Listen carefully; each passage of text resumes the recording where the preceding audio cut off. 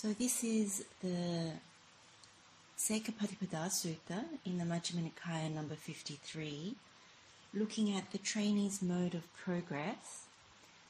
And now we're looking at devoted to wakefulness, so Jagryang Anuyuto. So if you remember from our earlier discussion of the sutta, we mentioned the Aparihaniya Sutta, which is in Anguttara Nikaya, chapter 4, and it's the 37th discourse. It's about non-decline. In that sutta, the Buddha emphasizes that if you have the first four qualities, which are in this Sekapatipada Sutta, that is, you have Sila Sampanno, so you're consummate in virtue. You also have Indriyesu Gutatabaro, which is guarding the doors to the sense faculty. And you have this Bhojanema Tanyu, which is eating moderately. And also, if you have Jagryang, which is intent on wakefulness, then you're not capable of declining. So you're incapable of decline, and you're in the vicinity of Nibbana. So we've already gone through the first three, and now we're on to the fourth one. And as you can see, as you start to develop these foundational qualities, they're very suitable or conducive to developing the trainee path, because you're actually purifying one's physical conduct, one's verbal conduct, one's mental conduct, and you're also developing foundations that enable you to have the supports for the path, the supports in terms of coming to right view, but also in order to maintain a certain level of purity, and that aids concentration and the other parts to the Noble Eightfold Path.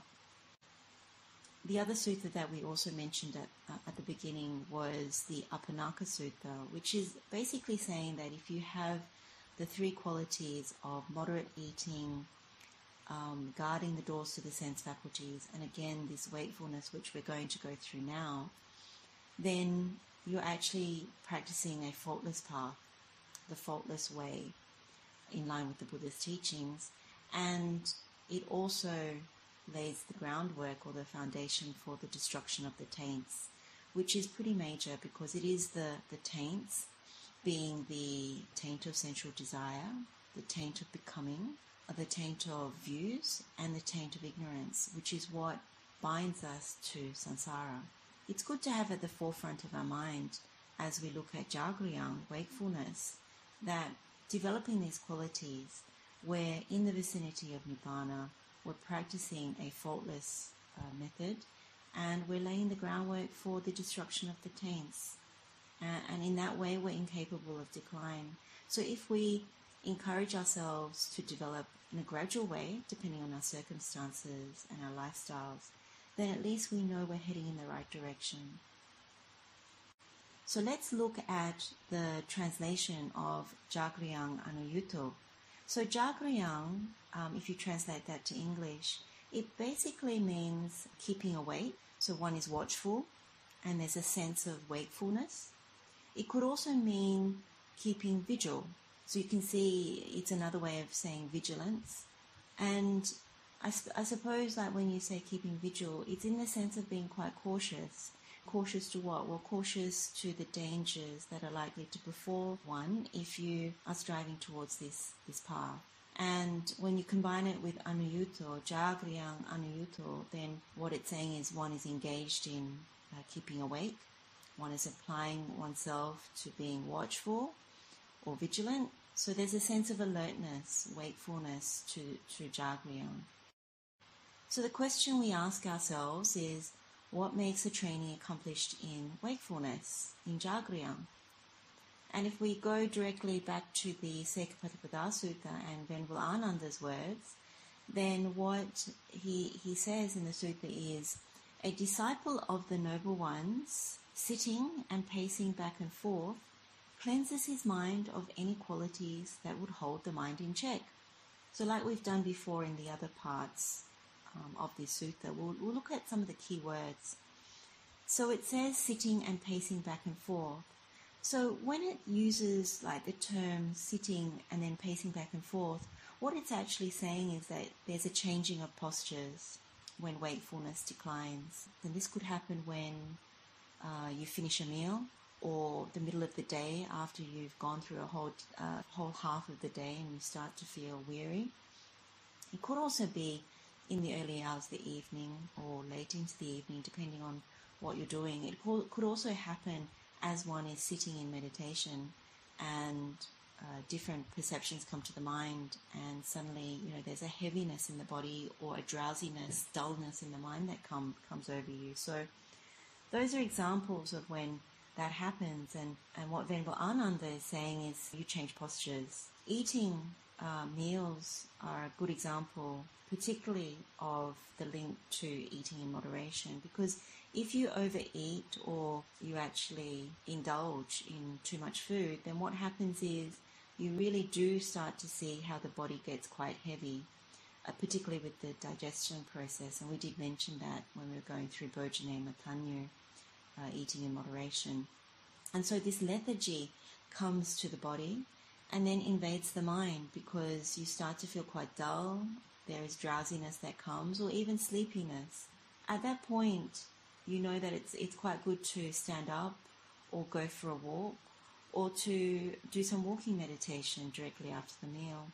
As we've said before, it's good to not go with the feeling of wanting to lie down initially, but to wait and do something else, like changing the posture into one of an active posture, not one of recline, and then going with that feeling.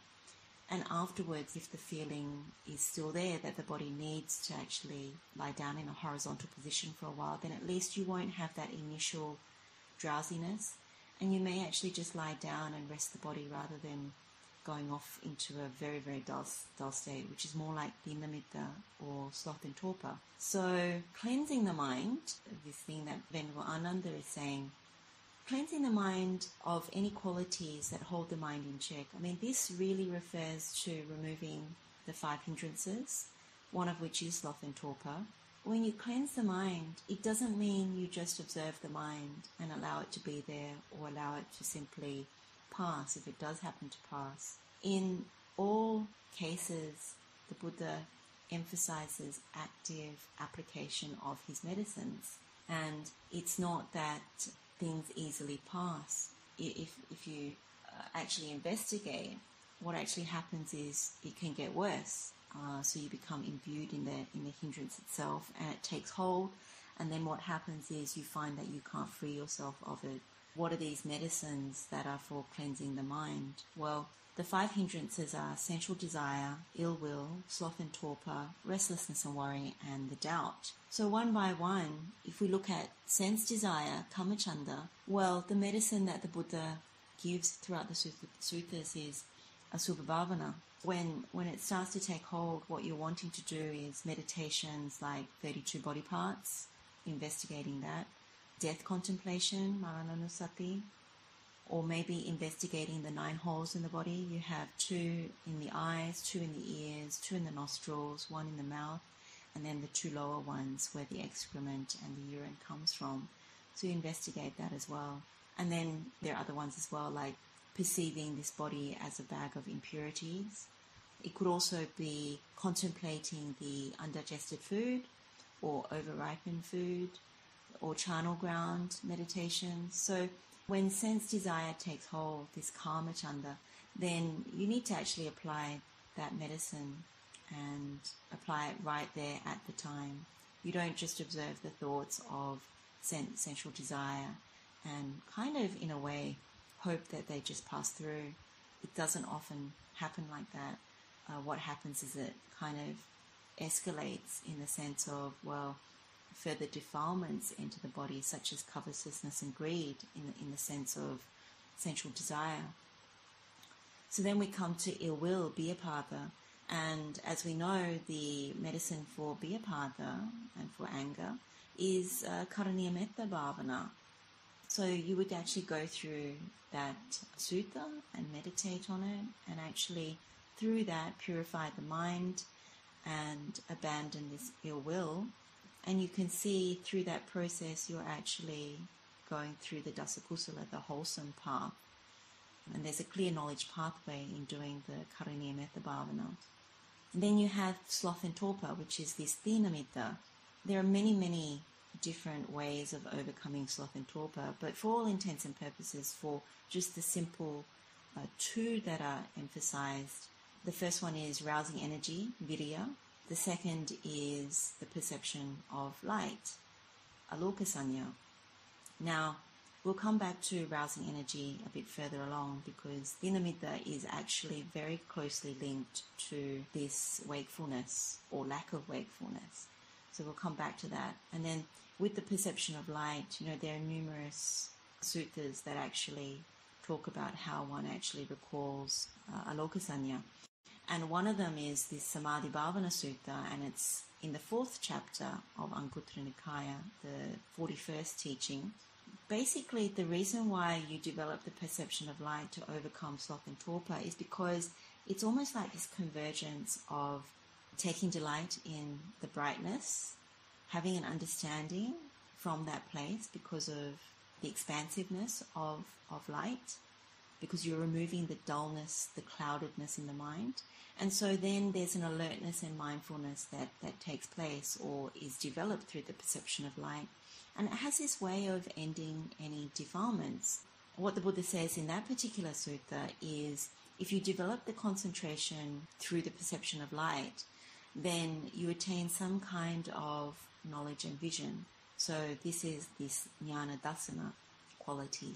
How you do this perception of light is you resolve your perception on daylight. You develop that whether it's day or night. So even as by day that you see daylight, it's the same that you would see at night as daylight. And so you develop that perception in quite a strong and concentrated way. That kind of concentration is quite open. So the words that are used in the sutta is it's a very open state. You're unhampered because the lightness suffuses the mind, and it has this way of brightening the mind. And the way you do it is it's a very gentle meditation, so it's not like you use your will to do this concentration. You can actually do it eyes open or eyes closed as a way of development, and over time you get much more proficient at it. And we'll come back to this as well because there's many places in the suttas where Buddha talks about this perception of light.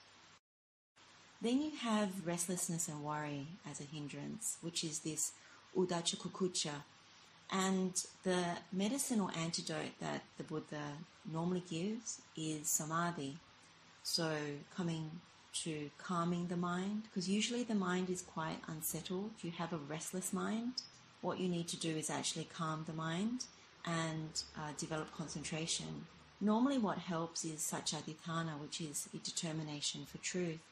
And what this really is a quick way of doing it. I mean, there's many ways of calming the mind, but the quickest way of doing it is to contemplate the First Noble Truth of suffering. Really what this saccadhitthana, this first determination of truth, is really understanding that everything that is constructed is actually dukkha. And this is the fact that when you are born, you are subject to old age, sickness and death. And everything around jatipi is dukkha. Everything around jara is dukkha. Everything around maranam is dukkha. And so we construct everything around this very faulty state. And so when you take in everything that is constructed from views to perceptions to thoughts around these things, what you find is, to use a modern term, it's all fake news. It's all fake stuff that we're focusing on as we go through samsara. And so when you truly do see that, when you investigate through meditation and then you develop the path in daily life and it converges, what you see is you actually are willing to do this determination for truth, which is saying Nibbana is the only truth. Everything else is constructed, everything else is dukkha. But you don't just blindly believe it. You actually do need to do the knowledge pathway meditations in order to truly realize that for oneself.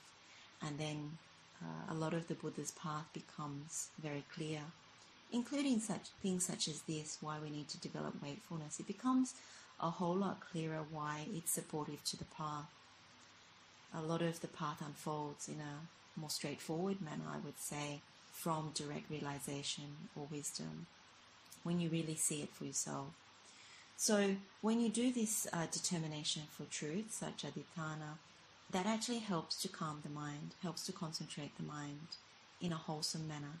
And again, you don't just observe worry or restlessness, particularly restlessness. These thoughts don't go away just by observing. You actually need to actively meditate to generate samadhi and to calm the unsettled mind. And then when you make this determination for truth from a place of wisdom, by reviewing the First Noble Truth, it actually subdues restlessness and it actually disappears because one has actually cultivated samadhi. Now when it comes to worry, the medicine is slightly different. Worry normally comes from akusala mind state, so unwholesome mind state. So one is worrying about things that maybe have blemishes in them from maybe physical, verbal or mental conduct that we have done. And when this is the case, observing those thoughts doesn't help at all because you just keep worrying. You just keep going around it in terms of papancha. The mind just keeps going over and over, and one can't even calm the mind from that state of worry.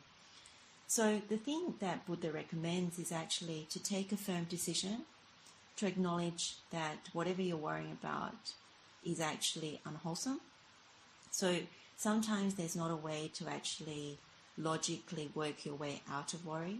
And so what you need to do is to see that these worries are actually unwholesome mind states.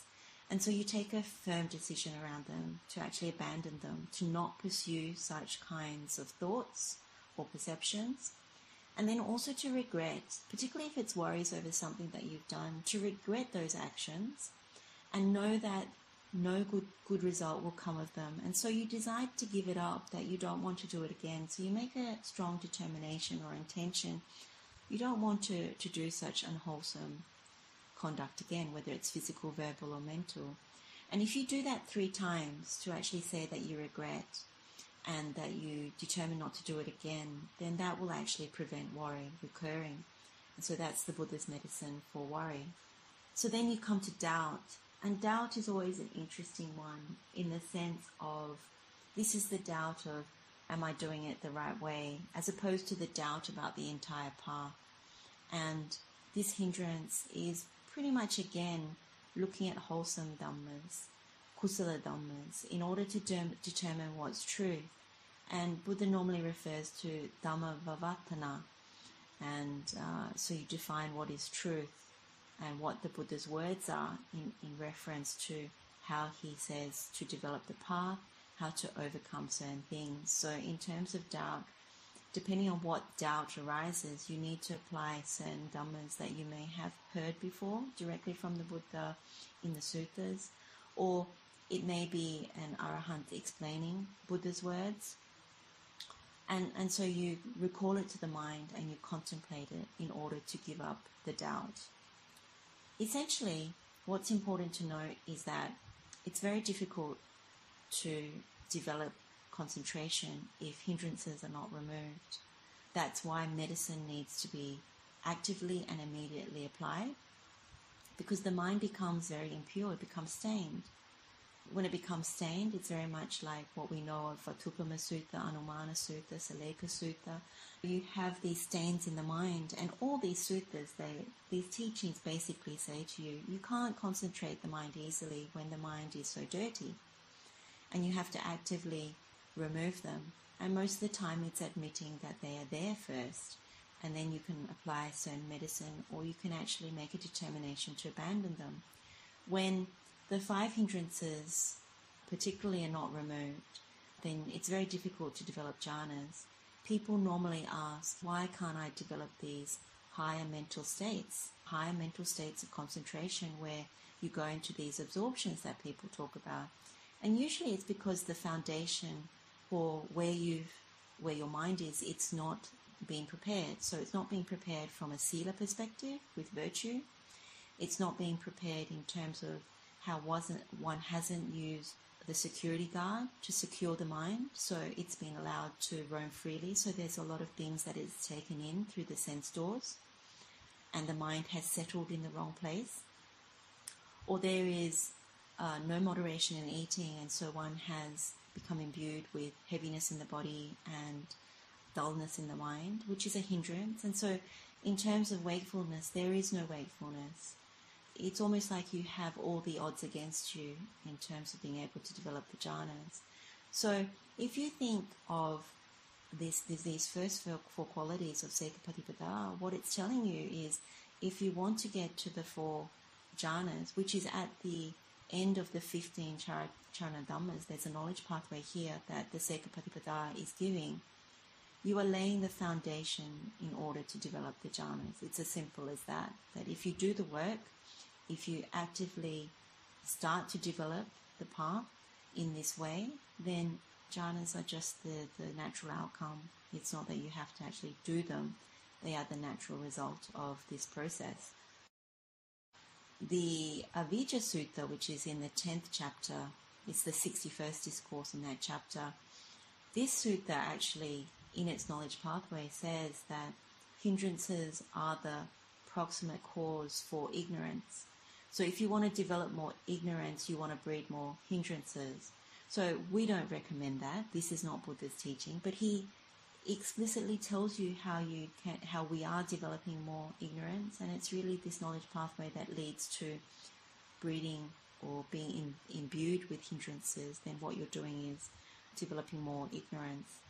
And the opposite of that is when you develop bojjhangas. Now, bojjhangas are developed through the jhanas, and so when you develop the bojjhangas, which is the factors of enlightenment, then you're no longer developing ignorance. Instead, you're actually developing jnana vimukti, which is the freedom and knowledge pathway. So that's also good to know. Also, if you allow hindrances to take hold, so if you don't cleanse, as Venerable Ananda is saying, when they come to the mind, then you're weakening the wisdom that you may have already realized. And you also weaken the wisdom that you're hoping to develop to realize, like true Dhamma, Sadhamma. And so you're not able to develop Jnana Dasana, which is the perfect knowledge and vision that Arahants and the different path and fruit realize. You're obstructed from that. And that's emphasized when you read the Avarana Sutta, which is in Anguttara Nikaya, chapter 5, discourse number 51. It basically says you weaken wisdom because it makes it difficult to realize true Dhamma, and this is the true Dhamma that's realized by noble ones through perfect knowledge and vision. There are other useful suttas if you want to investigate further the nivaranas, the hindrances. So there's the Maha Asapura Sutta, which is Majjhima Nikaya number 39. There's also the Sangharava Sutta, also very lovely similes or examples given in that sutta about the hindrances. That's in Samyutta Nikaya, chapter 46, teaching number 55. There's also the Vammika Sutta, which is Majjhima Nikaya number 23. It refers to the nivaranas as the strainer, so very useful to look at that. There's also Avarana Nivarana Sutta, which is Samyutta Nikaya 46, discourse 38. And there's also Nivarana Pahana Sutta, which is in Anguttara Nikaya, chapter 1, teaching number 2. Now, there's many more than that because the Buddha and the Arahants talk about the hindrances a lot because they're such a problem for all of us. But I won't go through any more there. Investigate for yourselves these suttas and have a look. So then we go back to the Sekapatipada Sutta and Venerable Ananda's words. So he says, during the first watch of the night, which is just till 10 p.m., sitting and pacing back and forth, one cleanses his mind of any qualities that would hold the mind in check. During the second watch of the night, 10 p.m. to 2 a.m., reclining on his right side, he takes up the lion's posture, one foot placed on top of the other. Mindful, alert, with his mind set on getting up, either as soon as he awakens or at a particular time. During the last watch of the night, 2 a.m. till dawn, sitting and pacing back and forth, he cleanses his mind of any qualities that would hold the mind in check. So when we look at these words, it's rather daunting, actually. For lay people, you look at these words, and it's good to be reminded that this is the benchmark. This is the upper level of practice. So it's very easy to be intimidated by it. But I would encourage not to view it in that way, as I've said with the other qualities that we've been looking at, that we look at it as a benchmark, but we look at, from our perspective, our circumstances, how we can gradually develop in this direction. So we may not be able to do this. Monastics probably have a better chance of doing this because they don't have jobs and they don't have families to look after in that direct responsibility sense. They've given up their life in order to put Dhamma as their first priority. But as lay people, it's also possible for us to develop. Clearly it is, because Seka Patipada is given to lay people. What we need to do is understand what Venerable Ananda is saying first, but then we need to look at how we can move in that direction. And what I'll go through is some of the things that have been said in other parts of the Sutta Pitaka in order to develop wakefulness, but also to contemplate and investigate practical things we can do and consider. And you can listen to it from the perspective of, okay, can I apply that to my lifestyle, to my circumstances? What can I do and what can't I do? I think it's useful to know what you can't do, because then at least you have a line of sight to where you potentially want to get to, but you can't even as a lay person right now, but maybe other lay people can. But it's useful to acknowledge that you can't, and to gradually look at, over time, make an intention that you want to, and how you can tweak certain things in one's lifestyle, and how you can make moral agreements within the household about what you're both or as a family willing to do to help each other. So let's look at first watch. So first watch is dusk to 10 p.m. It's sitting and pacing back and forth, so there's the changing of posture. And then there's the cleansing of the mind of any qualities that will keep the mind in check. So cleansing the mind of hindrances and defilements, but mainly the hindrances. The second watch is the 10 p.m. to 2 p.m. and this is the time that one can take sleep, so light sleep, but it's not deep sleep. So that's one thing to note, which we'll come to again. And one is still mindful and alert. So this is Venerable Ananda's emphasizing. One is still mindful and alert. And the third thing in this thing is you're ready to get up as soon as one awakens, or at the given time. So we'll discuss this one more. And then the third watch is 2 a.m. to dawn.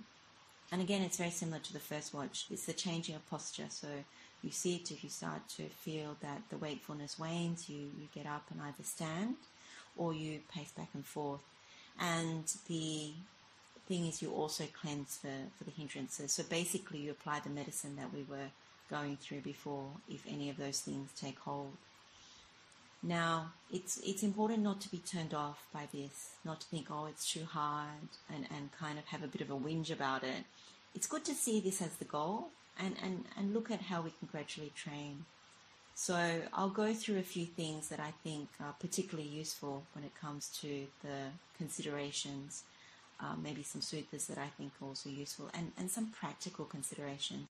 So the first thing I wanted to kind of emphasize is that wakefulness, jagriyang, should not be underestimated. Because if you look at Buddha's words, and there's one particular saying of the Buddha, and it's in the Itivuttaka, it's number 47. It's the Jagriyang Sutta. So the sayings or his words on wakefulness. I'll read out that sutta because it's very clear. What he says is, a monk should be wakeful. He should abide mindful, attentive, mentally composed, very glad, bright, and there, at the suitable time, cultivate wholesome Dhamma. If one does so, one of two fruits can be expected. Perfect knowledge, which refers to arahantship, in this present existence, or, if still dependent on existence, i.e.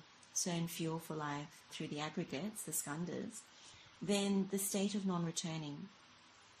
So the reason why I say wakefulness should not be underestimated, because if a monk or even a lay person practices wakefulness and is really wakeful, then the Buddha is saying that one has the right kind of mind state in order to realize this Dhamma, to either become an arahant in this life or realize anagami. So that's no small feat. It's really, really powerful statement from the Buddha. Now, lay people have a lot more things in their lives than monastics, so it's more apparent that a monastic would get there faster, whereas a lay person probably has to refine and probably over time gradually come to a lifestyle that is suitable for being wakeful. And you'll understand why when I go through the next few things. But it is possible. You can kind of see that if you realize through wisdom why wakefulness is important, that you would gradually arrange your life into a particular way or plan for it in order to have these things in place, and then one can be wakeful even at home. But if certain things are not in place, then it is quite challenging. That needs to be admitted. So there's a few more things, but it's good to initially understand that wakefulness is not to be underestimated. It's actually quite key, both to what the Buddha says is in terms of what you can realize in this life, but also to the development of this Seika path, this trainee's mode of progress. The other area, there's a few areas that I wanted to look at. There's three. So the first one is few duties, projects or responsibilities. The second is moderation in eating, which we covered before. And then the moderation in sleep and right effort. So 4 things in particular. So I'll start with having few duties, projects or responsibilities. Now, it's often stated as important that in order to be vigilant or wakeful, having fewer duties is actually supportive of that. Now, when you have less duties and responsibilities, i.e. less activity, basically you're less weighed down, your day is less full, you're less weighed down with worldly concerns, because most of our duties and responsibilities have this connection to the world. They're very worldly, whether it's running errands, looking after our families, going to work, dealing with the news of the world, dealing with the impingement of the world, basically. And so, it makes you quite tired. That's one thing. And it also makes you quite heavy in the mind. The mind is filled with things. You think about mental checklists, mental responsibilities, mental reminders. So that's not very conducive to being wakeful or vigilant in the sense of Dhamma. It's actually more on the samsaric side that one gets weighed down by. Also, you need more fuel in order to undertake your duties. So from a food perspective, to run this engine, this body, one needs more food. And also on the side of being tired and weighed down with duties, you use food as a mechanism for relieving the dukkha that you experience by being so busy. And out of dukkha, you take this antidote, and one can often overeat or overindulge in sense desires, out of distraction, or take other distractions such as sports or TV, or you can see how one would unrestrain the sense doors. Because there is dukkha, you normally turn to things that we've turned to before rather than the antidotes or the medicine that Buddha gives. That's our go-to scenario. And when that's the case, then you can see that if you do things like that, sloth and torpor normally takes hold and wakefulness diminishes. There are suttas where the Buddha actually confirms the link. There is the Dukkha Akupa Sutta, which is in the Anguttara Nikaya. It's in chapter 5, and it's the 96th teaching. And with this teaching, it's basically talking about how you can make your practice quite unshakable. And there are 5 factors that will help you to realize that through the practice of Anapanasati. So I don't want to focus on Anapanasati here, but I want to focus on the 5 factors that the Buddha raises. Because this applies to any kind of meditation, really, that if you have the wrong supports, then you won't be able to develop the path properly. You won't be able to release the mind in the right way. And so the first one of the 5 factors is one of few duties, I'll read the words actually, that's probably better. It says, one of few duties and projects, easy to support, easily contented with the requisites of life. That's the first factor. What it's saying, it's a bit like Karaniya Sutta. Karaniya Sutta encourages few duties, being easy to support, being easily contented. Apakicchocha, suborocha, salahukavuti. Those are the Pali words. And clearly it's a good factor to be endowed with, because one, when you have few duties, all those things that I was mentioning before don't inflict their pain on you. And one also becomes easy to support and easily contented. It's like that simplicity of life rather than complexity, that whatever you're able to get through your work, whatever you already have, you just use quite carefully. And whatever people give you when you go visit their home, that's good enough. And you don't aspire to compete with your neighbours and have the keeping up with the Joneses mindset and try to do those sorts of things. So that one is one of the factors. The second factor is eating only a little, committed to not indulging through your stomach. That's the second factor. The third factor is a person not having very much drowsiness or torpor. The fourth one is committed to wakefulness. So wakefulness is one of those factors. And the fifth one is someone of much learning, that you retain what you've heard of the Dhamma, you store it, and you reflect on it in your mind, and then the mind is able to release. So you can see these 5 factors, they're really in line with the Sekapatipada Sutta. And you can see where even what we're talking about being one of few duties, how it is also very supportive. And of course wakefulness is there, and Bojane Matanyu, moderation is in eating is also there, and also not having much torpor or drowsiness is also there, so not having that hindrance. So you can see the links between all of these factors to support the path. There's one other sutta I wanted to mention, which is the Parihana Sutta. It's about decline. It's in Anguttara Nikaya number 8, and it's the 79th discourse. This one is also very, very interesting because it talks about what leads to the decline in one's practice, particularly of a trainee. And in the case of this sutta, it was a trainee mendicant, a trainee bhikkhu. And there are 8 things, and you'll be interested to note that Indriyesu Gutta Devaro is in there. So when you don't guard the sense doors that's there. When you eat too much, that's also there. But then there are also 6 other qualities. So the Kama Ramatha, which is too much activity. So it's a bit like having too many duties and responsibilities, too much activity. Kama Ramatha. There's also Basa Ramatha, which is too much useless talk. There's also Nida Ramatha, so too much sleep. There's also Sangha Nikaramatha, so associating with too much company, always wanting to be around people, always wanting to be busy with people. And then there's the Samsa Garamata. Samsa Garamata, yeah. So that's you relish intimacy or closeness. And then the last one is Papancha Ramata, which is you just indulge in thoughts, mental proliferation. So good to note that of the Sekapatipada qualities, the one about guarding the doors to the sense faculties is there, Bojane Matanyu is there, and then all these other qualities that lend themselves to hindrances are there, and sleep is one of them, and activity. So very useful sutta to contemplate why this leads to decline. We go on to moderation in eating. We've covered this before, but when you overeat, as we've said before, it's difficult to stay awake. It's difficult to be alert. So that's why we don't want to overeat.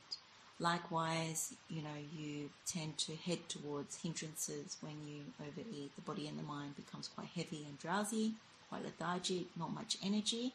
And therefore, there's a real challenge in rousing energy.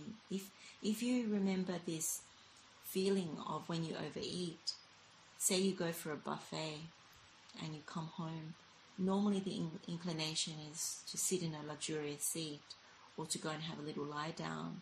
Oh, I'll take a little kip.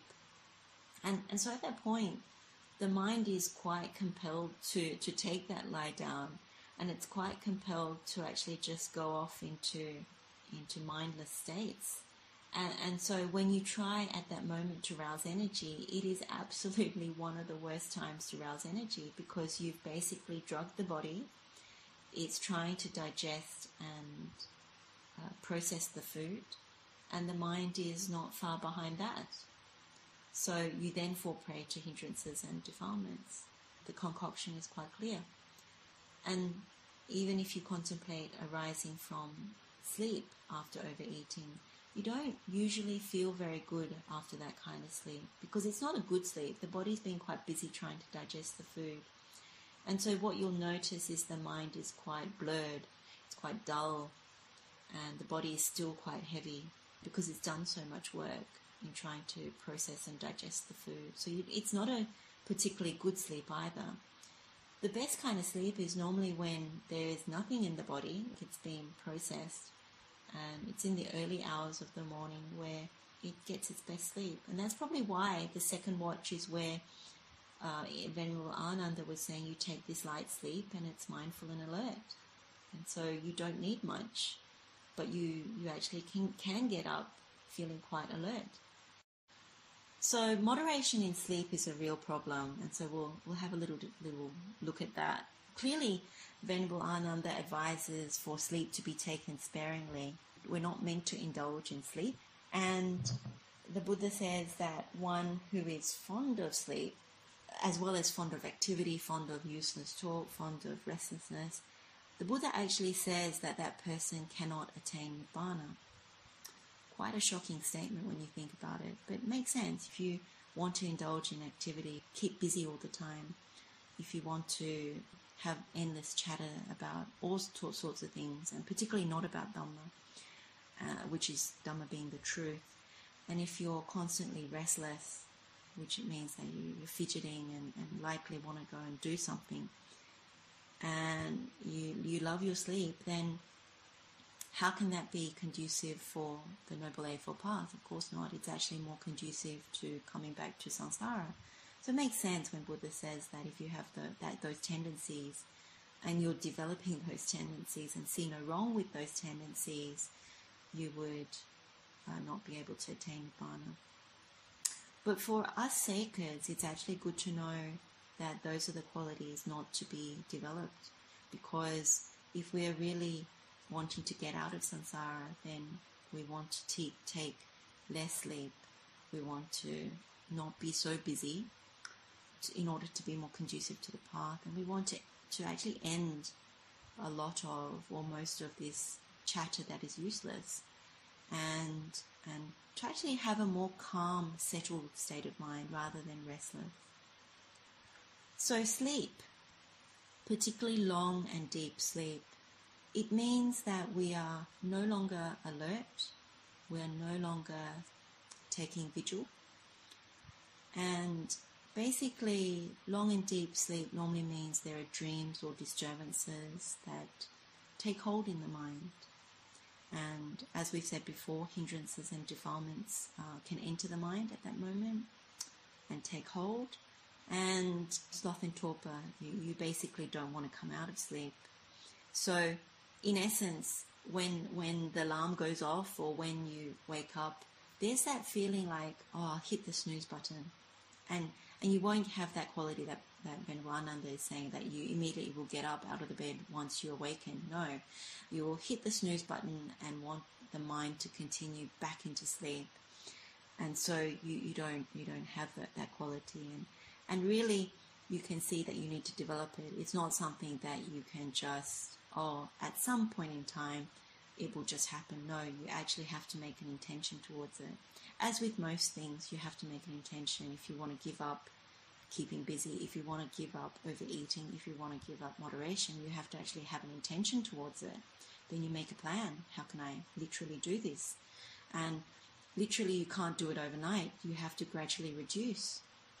A bit like Buddha's advice to King Kosala in the Dhammapada Sutta when we were talking about Bojjhana Tanyu, you gradually reduce. You can't do it all straight away. And over time, you can actually come to a place where, in King Kosala's example, he managed to slim down because he reduced over time. And so with all of these things, even with sleep, it's not a case of, okay, I'm just going to be taking 4 hours of sleep or 6 hours of sleep just like that if you normally take 8, 9, 10 hours of sleep. It has to be this process of, okay, I'm going to be able to take 1 hour less, or I'm not going to take that afternoon nap, or I'm going to make a determination to not hit the snooze button 6 times, 3 times, or even once. So you gradually reduce and you see how it goes. So clearly sleep is not recommended by the Buddha, particularly deep sleep and particularly lots of sleep. There's a little thing in the Dhammapada that I came across that was quite visual when you look at the words of the Buddha, and it was about elephants. Buddha was talking about Nagavaka, which is this whole part about elephants, but there was one paragraph, and I think it was Dhammapada 325, the Buddha was saying that when you eat too much, as in you're practicing gluttony, and when you like the state of drowsiness, torpor, then it's literally like sleeping and rolling around, lying about, and it's like a fat pig or a fat hog, and so all you do is you keep nourishing on fodder, on food. And so you become this foolish person, and this foolish person, what is their outcome? They keep coming back to the womb again and again. So that's what awaits you. So if you're someone, and you do hear about people, I just love to eat and sleep. Haven't we heard that before in the world? I just love eating and sleeping. That's the best part of my day. I just live to eat and sleep. Well, this person, the Buddha calls a foolish one, who will be bound to come back into the mother's womb, samsara, over and over again. One will not have even good destination, basically bad destination. And Buddha likens you, or that kind of person, to a fattened pig who keeps eating and eating. Quite shocking, really, when you hear Buddha's words like that. I think it's meant to shock you, because if you do take delight in sleep and gluttony, then you're meant to be kind of disrespected in that way, and you're meant to take it as a good kind of feedback, because then it's meant to wake you up to say, don't do that. It's not recommended on this path. If you're truly devoted to developing the path, if you truly see some truth in what Buddha is saying in the Four Noble Truths, and that includes the Noble Eightfold Path, then you really need to make haste and to apply the Buddha's knowledge pathways and medicines. The other thing that Buddha says about wakefulness is that if you have it, then you have better sleep, but also you have no fear. And what does Buddha refer to in terms of fear? Well, in the ultimate sense, it's fear of going to bad destination, fear of the repercussions of unwholesome conduct. So one who is wakeful has a quicker development of the path. So it's good to know. Sleep is considered as slothful by the Buddha. So when you have that, you're really giving the foundation, the food for the hindrance of sloth and torpor. And there's the Ahara Sutta, which is in the Samyutta Nikaya, chapter 46. It's the 51st discourse. In that discourse, Buddha spells out what it means, like what are the factors that nourish the hindrance of sloth and torpor. So in that it says, the nutriment for the arising of unarisen sloth and torpor, and for the increase and expansion of arisen sloth and torpor. So this is like, if you don't have sloth and torpor, then this is the food that makes it come into being. And if you already have it, this is what increases it and expands it. There are five or six things. So the first one is discontent. So in Pali, that's arati. Tandi in Pali, which is lethargy, something like tiredness. There's also Vijambita, which is translated as fidgeting or some kind of lazy postures or stretching. And then Bhatha Samadho, drowsiness after meals. And then this Chetaso Chalinatang, which is you have a very sluggish mind. Now these are all very familiar qualities that we've already been speaking about when we speak about sloth and torpor and drowsiness and being unwakeful. But it's also, the last quality is, Buddha says, you don't have wise attention, so you have careless attention to all these things. And in Pali that's ayoniso manasikara bahulikaro. So you frequently indulge in discontent and complaints and kind of a negativity is what arati is. And you indulge in being tired and lethargic. You indulge in fidgeting and kind of like the postures that you would lay about on the couch or slouch, and that kind of develop the wrong state of mind. And definitely, drowsiness after meals, you're not applying the medicine of walking meditation or just going for a walk. And sluggishness of mind, you just allow this drowsiness to take hold, this lethargy. And so the mind, you allow it to remain sluggish. This could also be like you watch TV, and TV has this way of keeping you in a very dull mind state. And so you continue to create that habit of doing it. Or even certain other things that you take in through the senses, certain smells, certain tastes, certain sounds. You might listen to certain music that just keeps you in a particular mind state, which is this sluggish mind. That's where it's good to investigate where Buddha says these are the inputs to sloth and torpor, and sustaining and expanding sloth and torpor. It's good to know. And so when you know that, you need to explore, where is it for me?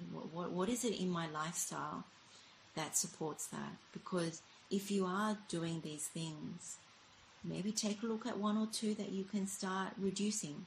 So not fully giving up if you can't do it, but just reducing, or testing out whether it's true for that kind of music, that kind of programming. If you think about TV, they talk about TV programming. Well, it's all programming. And what's it programming for? It's programming for the 5 hindrances, because what they project onto the screen is something that makes you want to covet something, sense desire, or it's something that makes you angry, breeds ill will, or it's something that keeps you in a very dull mind state, or it keeps you quite restless. You're contemplating, is it this way or that way? Is this politics good or is that politics good? Is this way of making something good or is that way of making something good? Is this the truth about health, that particular ideology, or another one? Is this diet better than another diet? So whatever they project onto the TV screen or through internet media, it's actually keeping you in hindrances. And then doubt as well. Doubt about a whole lot of things, not just the Buddha Dhamma, but a whole lot of things. But when you go into that kind of doubt, you're doubting Buddha Dhamma anyway, because you're imbued with samsaric ideas and concepts. And so very interesting to look at how we are programmed when we don't restrain our sense faculties. So there's a lot there. The other thing about getting sleepy that I find most useful, that I do actually apply, is Buddha's advice to Venerable Mahamoggallana about getting sleepy or nodding off. So it's that sutta. Let me see what the reference is. It's Anguttara Nikaya, chapter 7, discourse number 61. And this is about nodding off, falling asleep. Venerable Mahamoggallana was meditating and he was struggling with sleepiness, and this was prior to becoming an arahant. And the Buddha visited him knowing that he was getting sleepy or drowsy.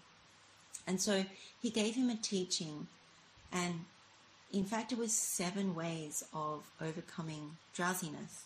And they're very practical methods. And you can see that Buddha says to Venerable Mahamoggallana that if one doesn't work, you try the next one. If that one doesn't work, you try the next one. So the 7 are, the first one is whatever perception that came to your mind that made you drowsy for this drowsiness to overcome you, then you don't attend to that perception, you don't pursue it. So essentially that's saying whatever perceptions that were in your mind when drowsiness came, abandon them. Don't keep on with that perception. It could be anything. It could have been food, it could have been work, it could be responsibilities, it could be some kind of perception and thought that was in the mind when you started to get sleepy. Buddha recommends abandoning it straight away.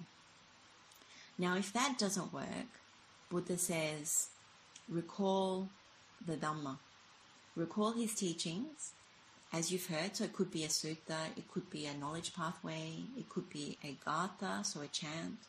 And recall it as you've heard it and as you've memorized it, and re-examine it. So contemplate it and ponder it in your mind. So do a contemplation of the Dhamma. Now, if that doesn't work, then the Buddha says, repeat out loud in detail that Dhamma as you've heard and memorized it. So the second one was, you contemplate in your mind. So that didn't work. So he says actually repeat it out loud. So there's a more active part to this third one. Now, if that doesn't work, the repeating out loud the Dhamma, then pull both your earlobes and rub your limbs with your hands. So here he's saying something even more physical. So it's escalating. He's saying pull your earlobes. Now, the earlobes are said to contain certain links to different parts of the body. So when you rub them or pull them, then you're activating those nerve endings that would invigorate the body. And same with rubbing your limbs. Like when you rub your limbs, your arms, your legs, you're actually activating the nervous system, kind of awakening it. So that's probably why Buddha is saying it. But other than that, it's also something more active to actually awaken you. Now, if that doesn't work, then what Buddha says is to get up from your seat and go and wash your eyes out. Look in all directions, like in a broad sense, not to latch onto anything, but just to kind of roll your eyes around to kind of wake up after washing them out. And that should work. And then if that doesn't work, the sixth one is to attend to the perception of light. So we covered that before. So it's basically that resolving on the perception of daylight, and you make it, you develop the perception of light to the extent that even during the day, that kind of daylight, you're able to perceive at night. And then you have quite a broad mind state. And in many ways, once you start developing it, you actually recognize it as a very brightened mind state. The difference between sloth and torpor and, say, samadhi is that sloth and torpor, it's very dull and very clouded. And it may seem spacious at times and may seem broad, but there's no wisdom in it. I think that's the difference. Whereas samadhi has a brightened mind, a very light mind. There's a very distinct quality when you check the state of the nimitta and the state of samadhi, particularly sama samadhi and with the bojjhangas activated. The mind is very expansive, it's very luminous, and at the same time it comes from a place of wisdom, wakefulness. There are people who go into samadhi and not necessarily sama samadhi because concentration was there before the Buddha, but they haven't activated the enlightenment factors through the jhanas. And so they actually, although they're in samadhi and there may be no thoughts, it's a very dull mind state. There may not be full wisdom available to the person doing that kind of meditation. So the perception of light can be a useful activation for actually having more brightness. And the last one, so if the perception of light does not work and you still feel sleepy, then the Buddha says, perceive what's in front and behind you, so you have gotten up, and set a distance for walking meditation, basically. Do the walking meditation, not taking in the characteristics of what's around you, but just allow the mind to gently rest inwardly and do the walking meditation. So that's the seventh one. So very practical advice for overcoming drowsiness and being able to stay wakeful. The other one that I wanted to quickly cover was right effort. So if you remember when I talked about the hindrances, rousing energy, similar to right effort, is really important. So what is right effort? So Sama Vayama. This is the active process of maintaining wakefulness, generating and maintaining wakefulness. You need this kind of arousing energy, this right kind of effort, because it's really about skillful and unskillful states. Because unskillful states mean that you're heading towards the path of ignorance, whereas wholesome states lend themselves to developing the path towards jnana vimukti, the knowledge and liberation, that which helps you to develop path and fruit. Right effort, Sama Vayama, if you recall, is about if there are no unarisen akusala states, so the unskillful, unwholesome states, then you want to prevent them, the non-arising of them. And if they are there, so if they have arisen, unwholesome states have arisen, then you want to immediately abandon them. You don't just go leave them there. You don't just observe them. There's an active component of either simply abandoning them or making an intention or applying some of Buddha's medicine. And then from a skill states perspective, actually actively developing them, cultivating them. And that could be through formal meditation, or it could be through intention, one sila.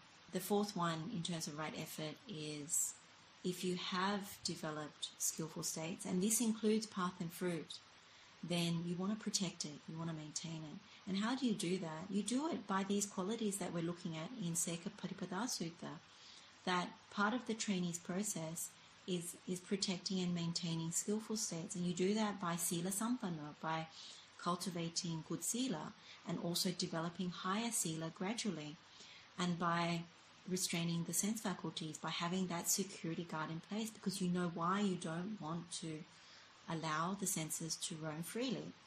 And then it's by moderation in eating and wakefulness. So it's actually quite clear. Buddha also talks about these elements of energy as well, when it comes to Thinamitta, when it comes to sloth and torpor. And he spells out pretty much essentially what he's saying is that you want to keep attempting to arouse energy. So the arousing of energy never stops.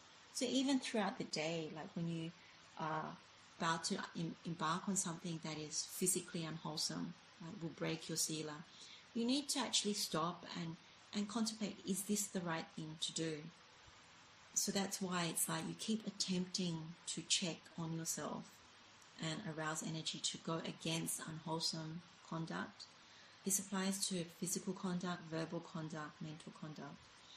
The second thing that he says is to persist, to endure having to overcome unwholesome states. It's not easy because our habitual tendency and why we came back to samsara is out of wrong view, which is an unwholesome mental state. And from that, we keep continuing our unwholesome states of killing living beings, taking what's not been given, misusing our senses. So that's the physical conduct. The verbal conduct is we still keep to our habit tendencies of divisive speech, harsh speech, empty speech, and then telling lies, telling untruths. And so, when you keep doing that, you keep cultivating the wrong habits because we've learnt it, we've done it before, it seems to be the right thing to do. Then the cycle goes on.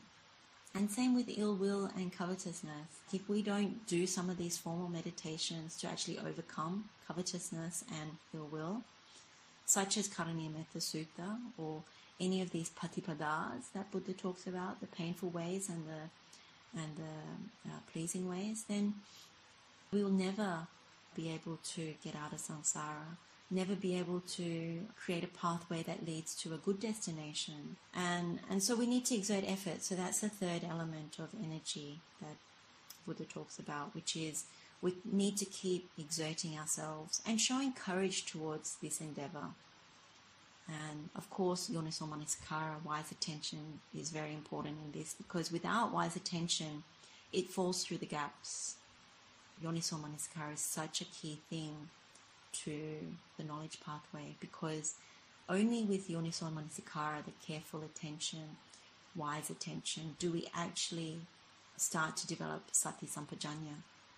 Without that, we will keep falling for the perversions of beauty, of pleasure or happiness, of taking it as me and mine, and also thinking things are permanent, that they'll last, when we clearly know in the ultimate sense things really don't last. We're subject to old age, sickness and death. In that sense, there's a lot that Buddha emphasizes about this being a very active and energy-driven process. That's the areas that are quite key when it comes to wakefulness. And in our daily lives, there's a lot that we get bogged down with. And so I wanted to just quickly go through practicalities, practical things we can do outside of formal meditation.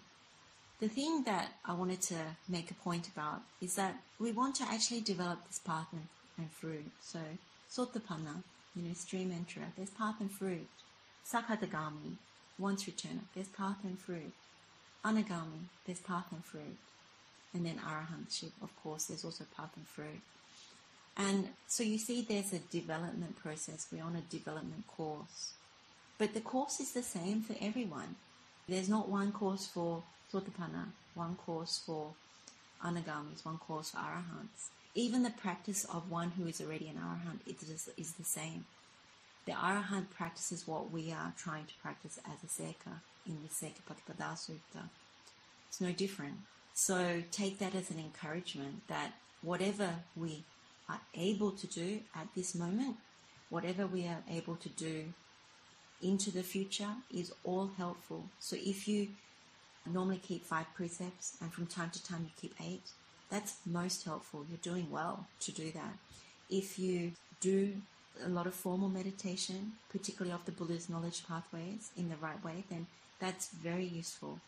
But if you are also looking and examining, investigating your daily life and how to tweak and gradually change your habit tendencies, that's very useful. Because what I see is that from experience, it's very important to do the formal meditation. So these are like the Dukkha Patipada Dana Vinya, Dukkha Patipada Sukha, Kipa Vinya.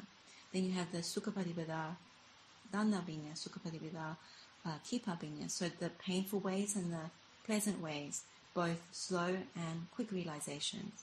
If you know these meditations, they're very, very good to do because they enable you to also uproot asavas eventually. And a lot of wisdom comes from these meditations. But then at the same time, if you do Niyametta Bhavana the right way, then you also correct your view. You also purify the mind. Many of these formal meditations, even the ones that I've spoken about, Pamada Vihari Sutta, the Pethakopadesa meditation about agreeable and disagreeable and neither agreeable nor disagreeable objects, they're all very useful in correcting one's view. And from correcting the view, you get the right intention, you get the right conduct, and therefore you get the right effort, mindfulness, and the right concentration. And when you do that, then what happens is you get the right knowledge and eventually you get the right liberation, which is the tenfold path. So that's the formal meditation. Now on the daily life part, people normally say, how can I do this in daily life? Well, Seka Patipada is actually demonstrating a lot of the practical ways you can actually start to improve towards the path in daily life. And I think when these two things converge, when what you do in formal meditation converges with what you make effort towards in your daily life, these subtle changes, these gradual changes of one's habits towards wakefulness or towards moderation in eating, towards guarding the doors to the sense faculties, towards higher sila, when they converge, and they can be small improvements to begin with, then what happens is you're actually seeing evidence for yourself of this training. And not only that, you're starting to develop a real manifestation of the Buddha's teachings. Because when they actually align, what you do in formal meditation becomes what you manifest in daily life.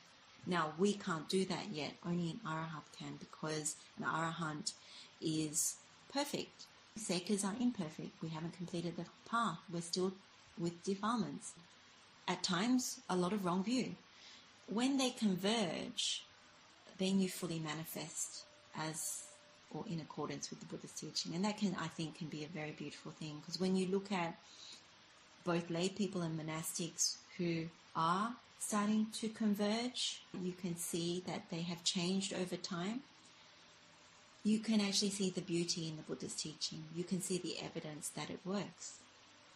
And I know lay people and I know the monastics who are walking this path, this Seka Patipada path, and who are meditating formally, but also manifesting in a way that is, which actually can be perceived as correct. And it's a very beautiful thing. It's very inspiring. So rather than guilt over our practice, this convergence actually helps to give you evidence. So for example, if you take 8 precepts at home, that's your evidence that you are developing, because you manage to do it regularly, once a month or once every few months, or if you're lucky, once a week or more.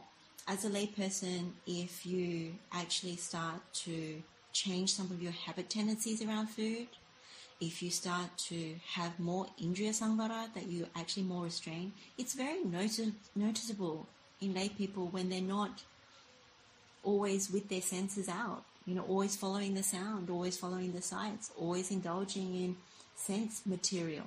And when you see that, you actually think, wow, this person is really developing. And for oneself, you can see that too. And so I think at that point, you overcome almost like the despondency that enters, where you beat yourself up. Rather than beat yourself up, you pat yourself on the back and say, I'm trying. I'm actually trying and I'm developing, and this is good. And even when you start to question, am I breaking sila from doing this or that?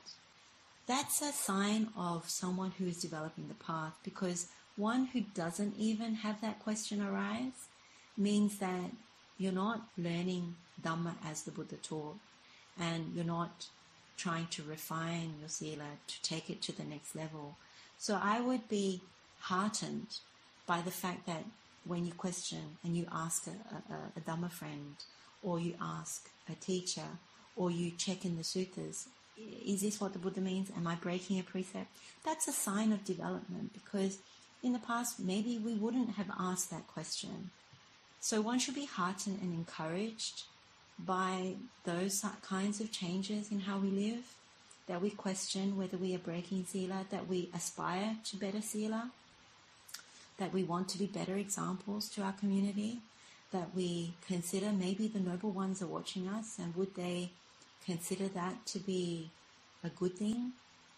Would they condone what we are doing physically, verbally and mentally, depending on where we are having troubles? I think we need to start somewhere, and I think that it's a gradual process. And so when you think about how can I do this in everyday life, when it comes to wakefulness, there's many things we can do. So I'll talk about just some tips, and each person is different. So as I say this, just remember that each person's lifestyle, their circumstances, their family situation, their work situation, their financial situation is different. And so take on board some of these explanations with that in mind, that even though you may not be able to do it now, just know that this may be something you could try in the future. And it's just useful to know. It's useful to admit that your circumstances are not supportive of certain things right now. And maybe if you are inclined that way, then you could make a plan of how you can make that happen. And take small steps. There's nothing wrong with taking small steps, but take at least one step, in that direction. So the first area is what we talked about too much activity, or too much in terms of responsibilities and duties. And alongside that is also too much talk. So I think one of the things in terms of too much activity is planning ahead. When we do things in mundane life, we often schedules and calendars and things. So I would say schedule in pockets of time for quietness, for meditation, and particularly for not doing. Actively plan time for not doing. Now, initially it could be 5-10 minutes. Even that for some people is a lot. Other times it could be half a day, it could be a full day, it could be a weekend where you actually say, I'm not going to do anything that relates to everyday duties and responsibilities. And you've got permission from the people that you live with, or the people you live with are agreeing to do it with you. And you schedule it in. It's also having an intention about wanting to do so. Like, you see the merits of why you don't want to have too much activity, and you make time for it. The other thing to do is in terms of household duties, you finish them off early. It's good not to keep active at night.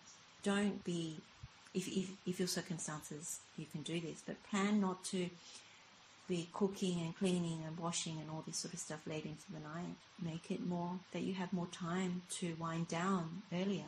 Make agreements within your household to share duties. Sometimes some people take on more and it's unnecessary. Make commitments, because it's for the betterment of everyone, that everybody has sufficient time to wind down and quiet the mind and do less. Other times you can actually carve out specific time for going on retreats. If you're inclined, then going to monasteries or having practice days at home. Viveka is not just physical solitude. Buddha talks about Chitta Viveka as well, this solitude one takes in mind. And so you can have days where you have no media days, no TV, no internet. You take a social media holiday, you take an internet holiday, you take a visual object holiday. And so Chitta Viveka is very, very useful. And then as part of that, you assess, what was it like when I actually took that holiday? How was the mind? Was the mind bright? Was the mind light? Was the mind able to cognize more of Buddha's teaching in an easier manner? And look at how you feel after you commit to reducing your duties and committing towards Dhamma. So it's not about taking time to then go and indulge in sloth and torpor.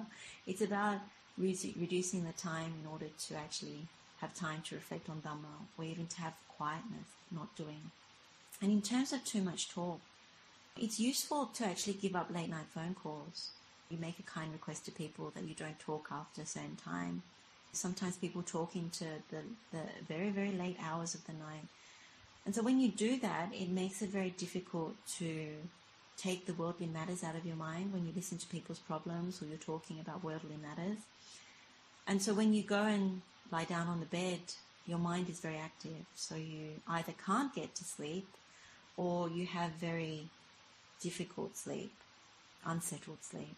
And that's not very conducive to the path. And you pretty much will hit the snooze button when it goes off, because you don't feel like you had good sleep. It's always good to go to sleep with Karanya Metta in your mind, because, two of the blessings of Karanya Metta is that you go to sleep easily and well, and you wake up easily and well, and you're not disturbed by dreams. The same thing applies to studying. If you study, people often think, I need to study for hours and hours and hours, and I'll just keep putting the information in and memorizing it. The truth is that if you have a mind that is bright, that is somewhat quiet and empty, not imbued with worldly matters, more imbued with the truth, then when you do actually sit down and ingest the information that you're studying, you'll find that you can study for less time. And when it comes to recalling and retrieving, even understanding what you're memorizing or studying, it's easier, it's quicker. And so it's quite good to actually study after meditation, not before, or meditate, create a meditation practice so that your studying becomes easier. The other thing you can do in terms of speech is to take a speech holiday.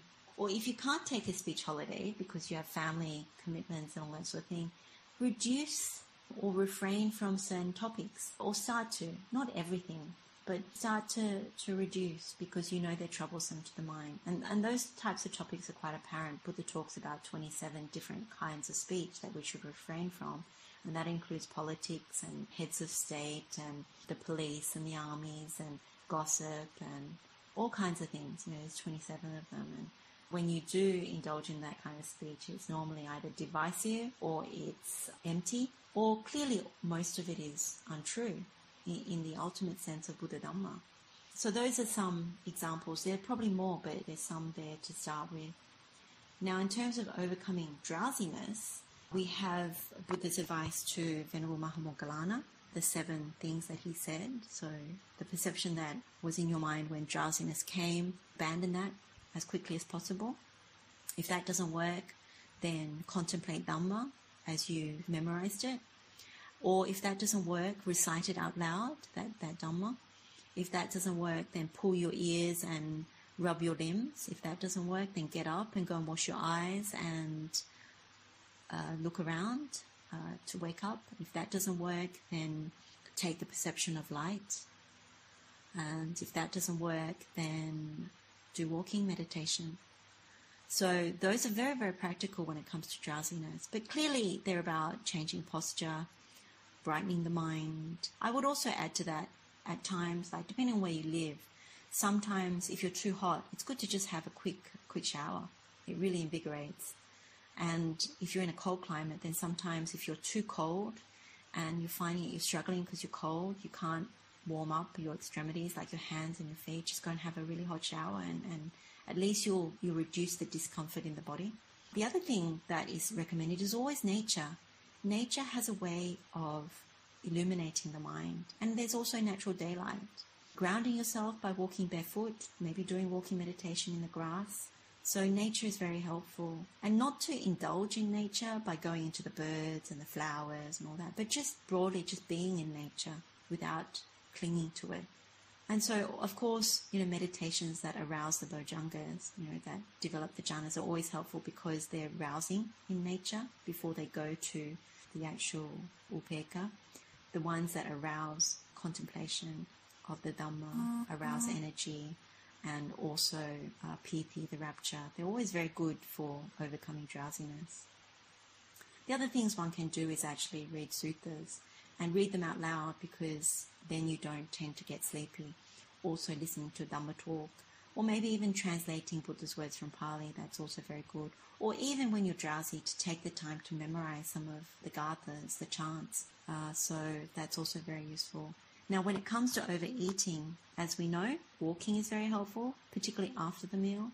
And when it comes to intentions around eating in order to be wakeful, one can plan the meal schedule.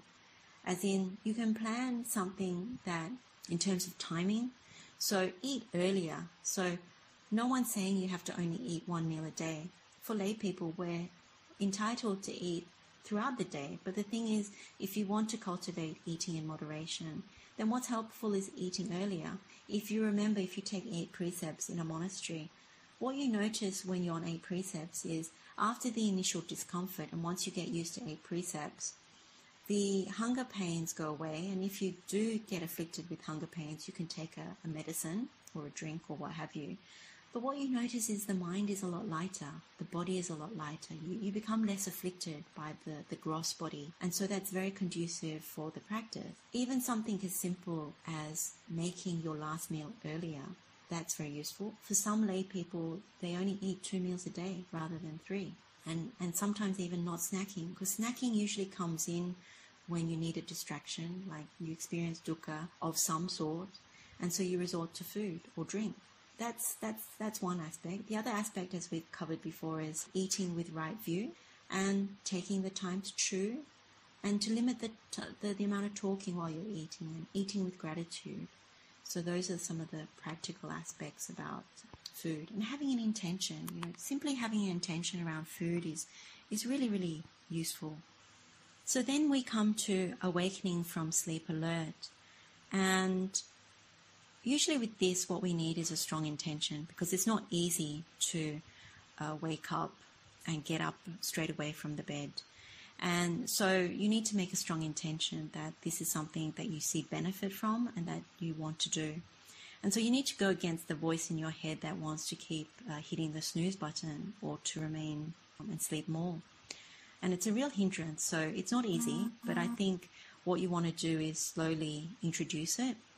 And gradually, the other thing you want to do is to reduce the amount of sleep. Now, we're told from young that we need 8 hours of sleep a night.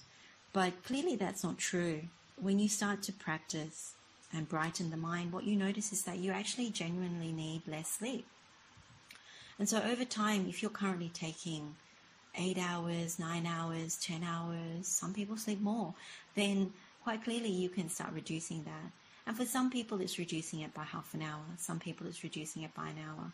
And over time, you get to a place where you understand your body rhythms, you understand what you need in order to do the work that you do every day, fulfill the responsibilities, but also have sufficient enough to function but not overdo it.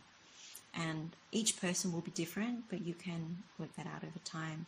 Now, I know lay people who only function on 5 to 6 hours, but they're not working. They actually have devoted their time to Dhamma. So they haven't gone to the extreme of 4 hours or less. Some monastics do take less. They follow Buddha's actual words because they're not holding down a job and they don't have families to look after. But when it comes to lay people, if you have a family, especially a young family, that's different. And if you have a job, depending on what job it is, it could be extremely stressful. So the amount of sleep that you need to rejuvenate the body may be slightly more. And so you need to ascertain that for yourself. And I think it's good to make a schedule about what you want to do. So if you want to have a morning sit, if you don't make an intention towards that and plan for it by setting your alarm early, then you're not going to be able to do the morning sit. Likewise, if you want to do an evening walk, but you kind of don't factor that into your plans for cooking and fulfilling the evening responsibilities, then that won't be factored in either. So you need to actually consciously plan and make a schedule and make these adjustments to your lifestyle in a very conscious sense. Otherwise, they won't happen. Part of the thing about going to bed is if you want to wake up and immediately get up, you need to make that intention before you go to sleep. And make some of these intentions quite doable. Don't make them too high. Like, don't set the bar too high to start with. Set it at a doable level and see how you go. And increase it or decrease it depending on how you go. Because you don't want to mess up your life in trying to walk the Buddha's path. You actually want to make it conducive so you find the right balance in order to walk the path, in order to continue the sacred training without hindering the other parts of your life where you have to earn money and look after others and be part of the community. So what do you do when wakefulness reduces? Well, my strong suggestion is always to not go with the initial hindrance that comes when wakefulness reduces, not to immediately respond to it. So wait and see what happens, and then see whether you need to apply Buddha's medicine or see whether you can just overcome it there and then. Now, the thing I would strongly advise not to do is not to resort to distractions, because that immediately takes you out of right view. You just go with the old habit tendency, which is usually a bad habit. Initially, definitely don't go for the sense pleasure, whether it's food or drink or company or finding people to talk to or anything like that. If you really want to break the habit, you need to actually be with the discomfort, be with the hindrance, and actually then assess, what do I need to apply now? What is the best medicine from my toolkit that Buddha has given me, and apply it. And then check where the mind is pasturing for food through the senses. Where's the mind at? Where is it resorting to in the mind? Where is this discursive thinking? Where are the perceptions that are leading you to reduce the wakefulness? And when you acknowledge that you're indulging in the wrong pasture, the wrong place, that is giving you greedy thoughts or ill will thoughts or cruel thoughts, then you know what you can do from there. But it's only when you don't know and you don't acknowledge that it's unskillful that it will carry on and increase. The other thing to gladden the mind, which also helps when wakefulness reduces, is to recall past generous deeds.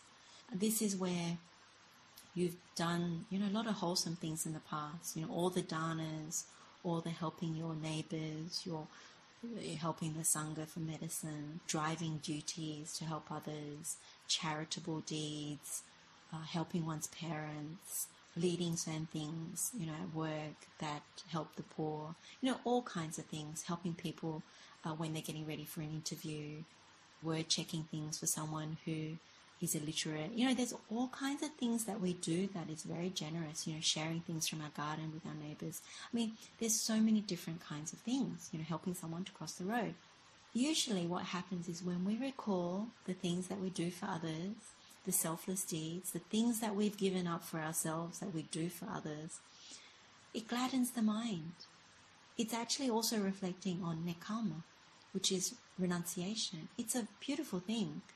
And so what happens is the mind suffuses with happiness. When we do that, wakefulness is re-established. The other thing we can do, which is also quite practical, is to apply medicine.